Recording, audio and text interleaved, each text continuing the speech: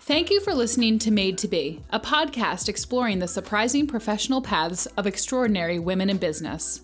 I'm Kristen Berman, co-founder and CEO of Philly Made Creative, a marketing and media production agency. Listen as I facilitate powerful conversations with women who are masters of their crafts. Learn about their journeys and just what it took to become who they were made to be. I was there a couple of years, and one of my performance reviews there, it became very obvious to me that they weren't seeing me as a leader. And that was the first time in my life up to that point that I was not being seen as a leader. And I, at first, was very angry about it. And then I was very frustrated. And then I got sad. And I was like, you know what? I have not found my voice here. I am not showing them who I am here. What is going on? Welcome back, everyone, to a new episode of Made to Be. I'm so excited to be here today with Sasha Connor. She is the CEO of Virtual Work Insider. Sasha, thank you so much for being on Made to Be today. Hi, Kristen. Thanks for having me. So, can you tell us a little bit more about your company and how you are bringing your services to market? Sure. Yes. What we do is we coach teams and executives and organizations how to work across any distance, whether that before COVID was working across different office sites, which was the norm, was a headquarters in one area and then satellite offices or sales offices in different parts of the same country or globe, or working between offices and fully remote employees. So that distance always kind of changed the dynamic in terms of the way people need to lead, communicate, collaborate. And the old school leadership techniques that were being taught didn't account for that distance. And so that everything we teach actually has that twist of thinking about the distance as an impact to the leadership communication and collaboration. We are working from home. We are working across distance. What is distance bias, or what can you explain a little bit more about that? Sure. So this is something that the Neuro Leadership Institute talks about. So they have an unconscious bias model called the SEEDS model. So it's an acronym, SEEDS, and the D in SEEDS stands for distance bias. So they've proven that it's our brain's natural tendency to put more importance on the people and things closer to us than those that are further away. So in a hybrid work environment or geographically distributed work environment, what that often shows up as is a bias toward the people who are located in the location majority. So usually in a headquarters. So from my background, having worked for the Clorox company for many years remotely, the headquarters is in Oakland, California, and I was in Philadelphia. And so there was this distance bias that was happening in terms of the people I was working with, unconsciously putting more value on the group that they were co-located with in the same office building in Oakland, 3,000 miles away from me being fully remote. And it wasn't until I learned about this concept of this unconscious bias where I was like, oh my gosh, that's what I've been feeling over all of these years. It's not that people are forgetting about me out of malice or anything like that. It is an actual physiological phenomenon.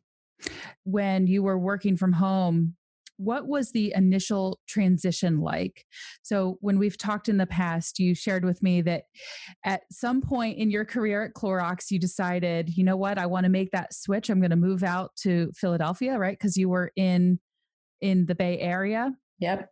Mm-hmm. So tell us about that, because remote work was not always a thing that companies ever even considered, and probably until this year.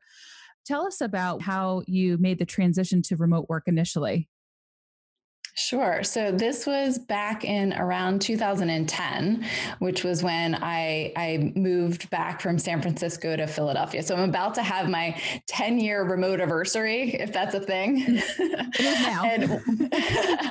And what happened back in 2009 is my husband and I had our first child. And her name's Nevin, and she was born in San Francisco. And I had been working for Clorox for about 6 years at that point. And we spent that first year of Nevin's life spending so much time traveling back and forth from the Bay Area back to the Philly area, where my husband's family's from too, and my family. And at the end of that year, Tim and I had a discussion around, what do we want to do long term with our life? Do we want to live near the people that we love, or do we want to live where the careers are that we love, which was the Bay Area? And I thought I had to make a choice at first. And I was really stressing about this choice. Do I have to find a new job? We really want to move back to Philadelphia. And then I had a bold idea, which was to ask if I could keep my job, but move to Philadelphia and do it from Philadelphia. And as you said, back in 2010, this was pretty unheard of in terms of the Clorox company. It was pretty unheard of within the consumer packaged goods industry. It was unheard of within Clorox for the type of job that I had. So I was leading large new product innovation teams at the time. But I had a good relationship with the chief marketing officer. And there was another woman around the same time who had also asked to do the same thing. She wanted to move to San Diego. I wanted to move to Philly. We were really strong performers there. And he said, you know what? Let's try this experiment. You can be guinea pigs for us, and we can see how this can go. And so that started my remote work experience. And as you were asking about what was that like, well, at first it felt like I sometimes had a blindfold on. Sometimes I had one hand tied behind my back. It was a very hard transition to relearn how to do everything from a distance. How to do, I was a marketing director. So figuring out how to do packaging graphics reviews remotely, how to meet with advertising agencies remotely, how to present to senior leaders from a distance, because we didn't have all of the tech tools that we have now to even help grease those wheels. Now, you had also mentioned before that at the time when you were still in the Bay Area working at headquarters, you had been labeled or reviewed a high potential employee, and that you had mentioned if you were going to work from home, if you were going to work remote, which I guess if you can explain a little bit about hypo and high potential in this, if you were going to work remote, you needed to give that up. And what were some of the things that you were sacrificing in order to go remote? Yeah, so back to that decision by the company to let me be an experiment. I was very grateful for that, but also it came with some caveats. And the caveats were, you'll never get promoted. So actually at the time, I think the role that I was in was an associate marketing manager role. So it was, you'll never get promoted. You'll never get to work on certain businesses. So at the time I was working on new product innovation, but they saw that as lower risk than actually having me work on like in market businesses. So what we call the base business. So it was like, you'll never get to work on a base business, which were the most coveted roles, because those roles need to be here at headquarters. And then what you're asking about the high potential. So a lot of companies look at performance and potential. So what is your upward trajectory possibility within the organization based on your skills and your potential? And they said, well, you're going to move from a high potential employee to the low potential box, not because your skills have changed, just because potential is linked to promotability, and promotability is linked to location. So what this identified was a kind of a bad assumption within these policies and processes that had been in place. And so when I was told all of that, in my head, I was like, okay, I was saying, just get me back to Philadelphia, but I will show you. I will show you that I can overcome those things that you just threw down in front of me.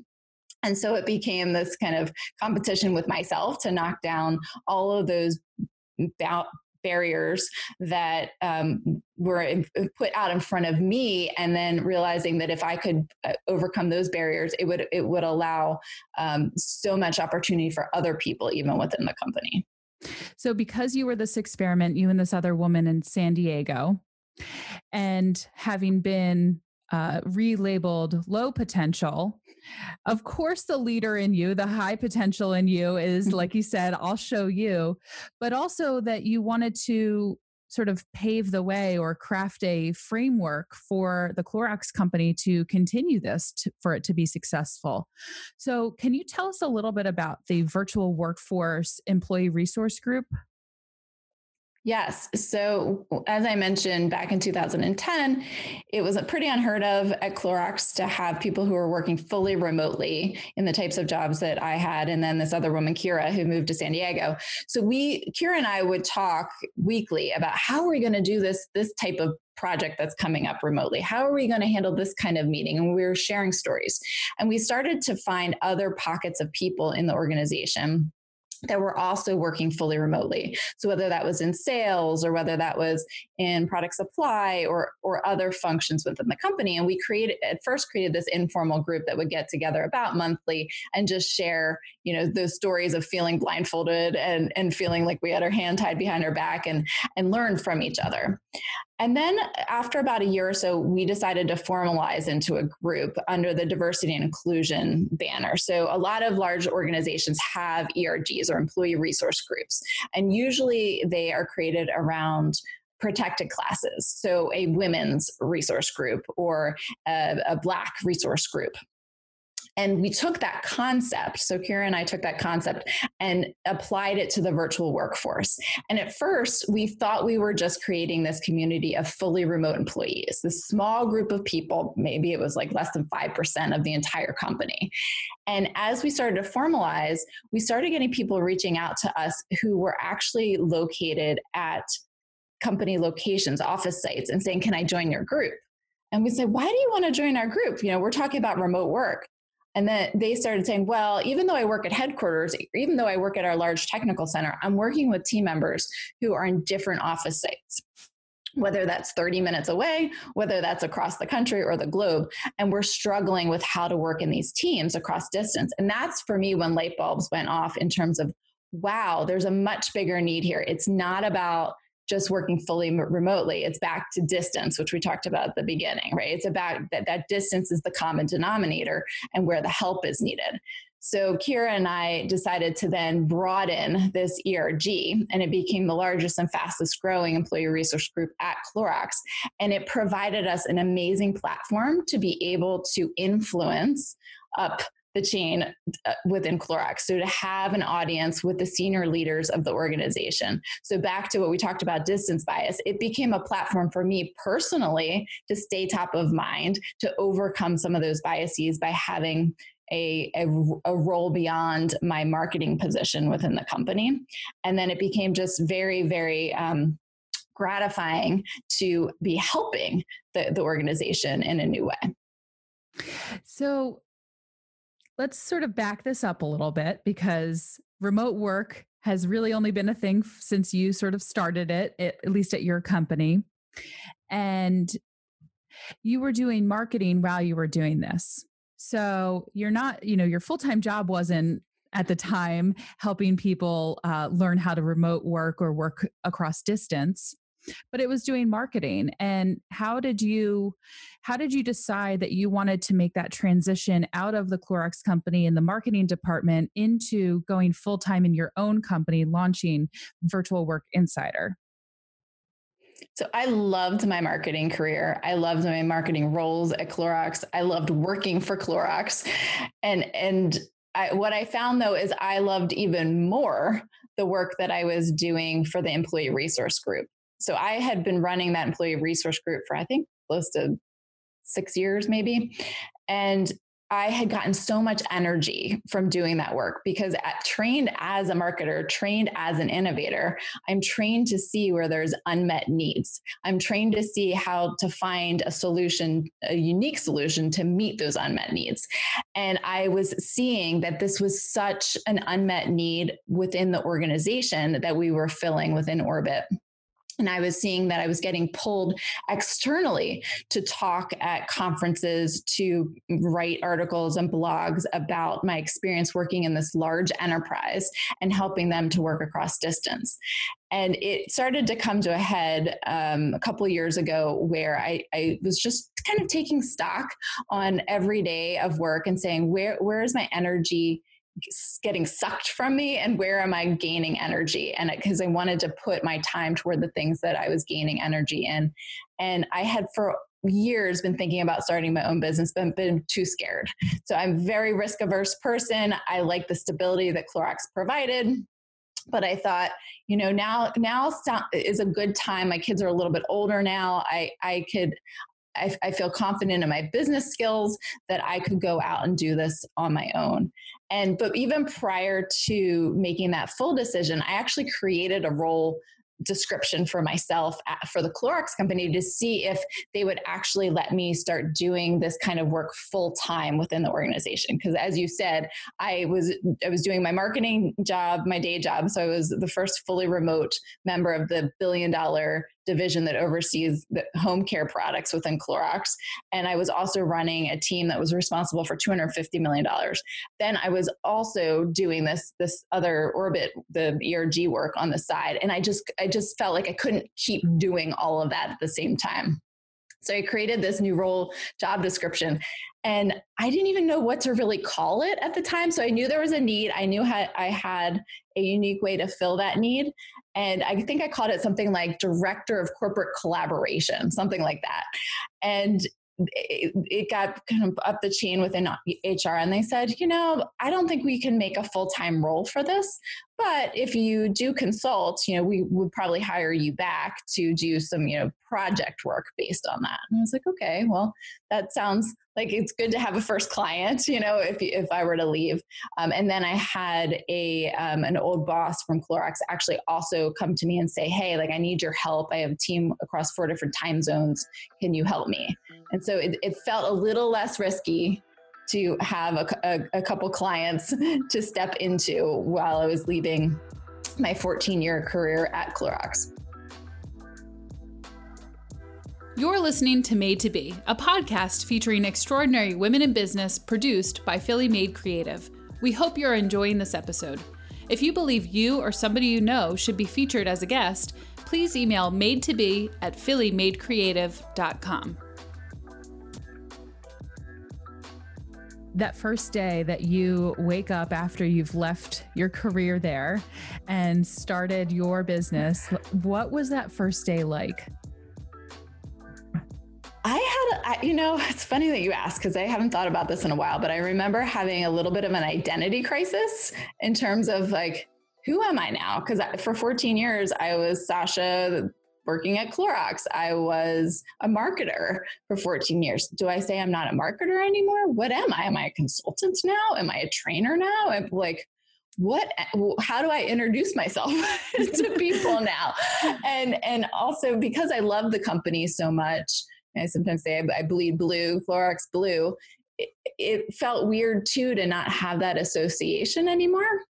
But it also felt really nice to be the sole decision maker for once. Working in a really big organization, there are so many layers and so many people that you need to get input from and decision and oftentimes you are not the decision maker. And all the work spent trying to convince others to approve your ideas, it actually felt very freeing for it to just be me instead of having all those layers. So when you were a kid, did you have any idea that you were going to wake up that day and say, who am I at that stage of your life? When I was a kid, what I wanted to be was a teacher. So both of my parents were teachers. I loved school. I was a little bit of a teacher's pet. I had a blackboard that I used to use to teach my stuffed animals. And then as I grew older, I would use the blackboard for my study notes and things like that. And as I went through my own career, I couldn't wait to manage people because I saw that as teaching. So I really enjoyed that part of the role.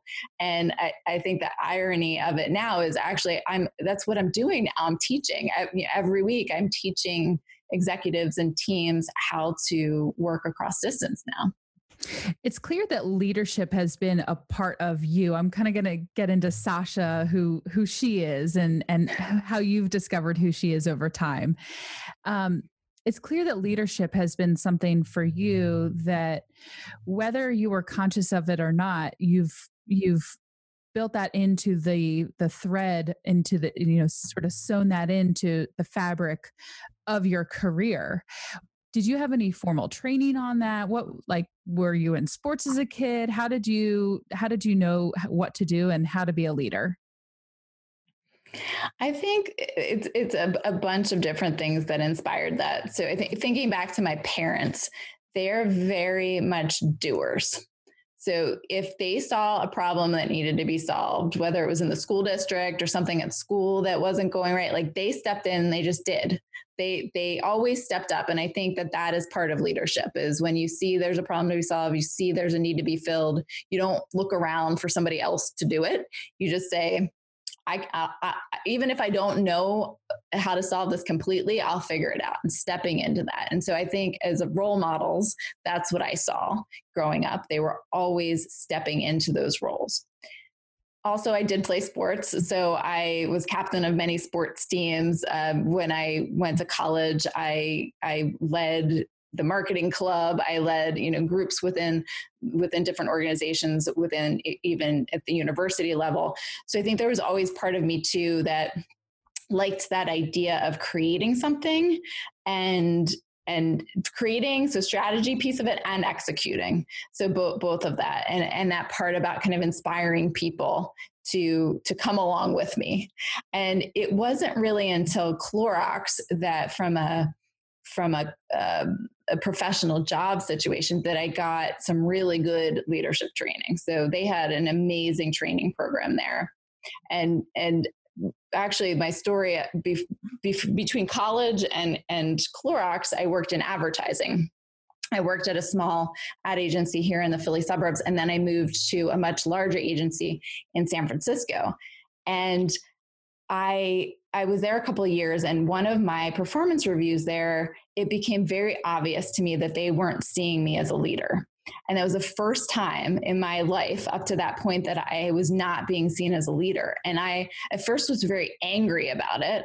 And then I was very frustrated. And then I got sad. And I was like, you know what? I have not found my voice here. I am not showing them who I am here. What is going on? And what I realized was, I don't think the cultural fit was there. I didn't feel like I could bring my full self to work. I didn't feel like I could speak up in the way that I always had. I had lost my voice. And I realized that I didn't think I was going to find it there. So I had two choices. Like, do I figure out how to make this work here, or do I go somewhere else? And that's when I decided to go client side and to Clorox. And it was the best decision I ever made. And how soon after you got that review did you decide to make that shift to the client side? I think it was within 3 months that I decided to start looking for a new role. And one of the things too that I had always wanted to work client side. So when I was a marketing major at Lehigh University, and I wanted to start in consumer packaged goods. I had applied to Procter and Gamble. So Procter and Gamble doesn't take many undergrads into their brand management program. It's usually MBAs. But I had gotten an interview. And I thought that the interview went pretty well, but then they had this timed quantitative test, like data analysis test. I was fully unprepared for and totally bombed. And I was like, okay, this isn't happening here. So, a lot of the advice that I was getting from marketers was about start agency side, then move over client side, because it's very hard as an undergrad to get into a brand management program. And when I was in advertising, I loved it, but what I was missing was that 360-degree view of marketing, which is what I majored in. And I liked all the pieces of marketing, not just the advertising piece.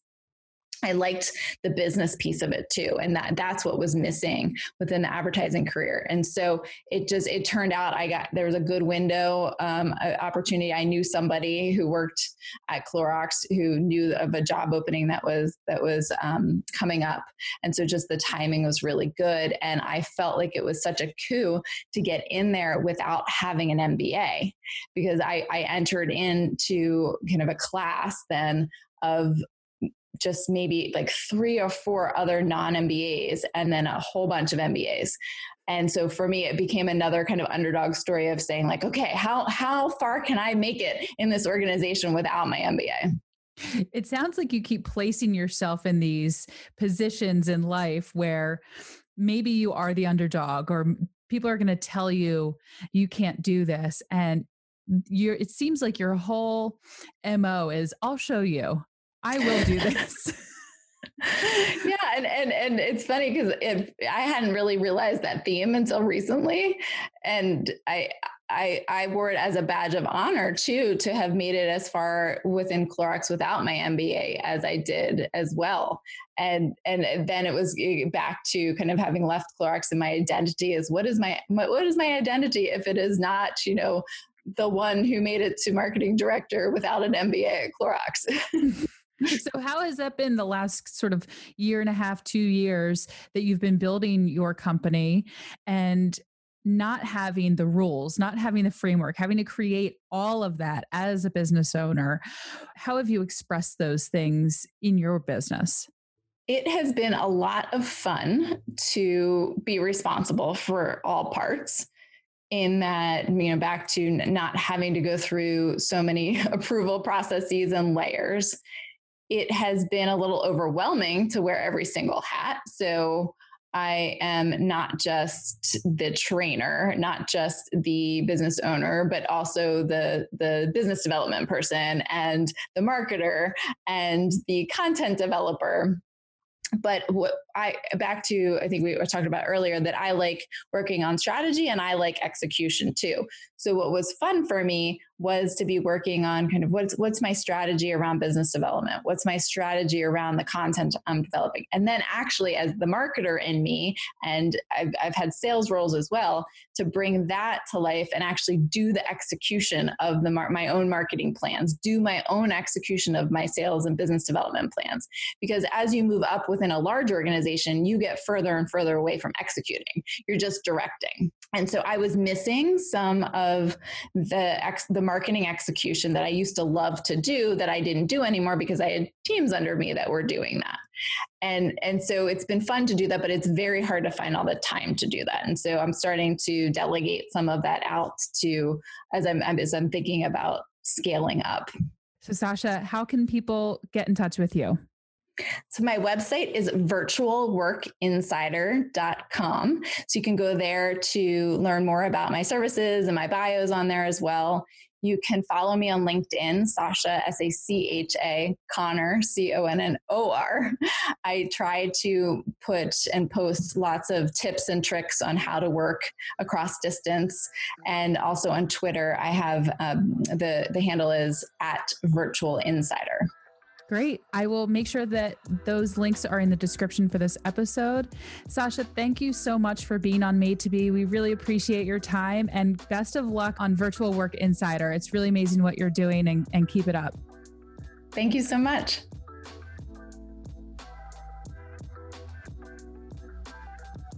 Made to Be is a production of Philly Made Creative. We hope you enjoyed listening.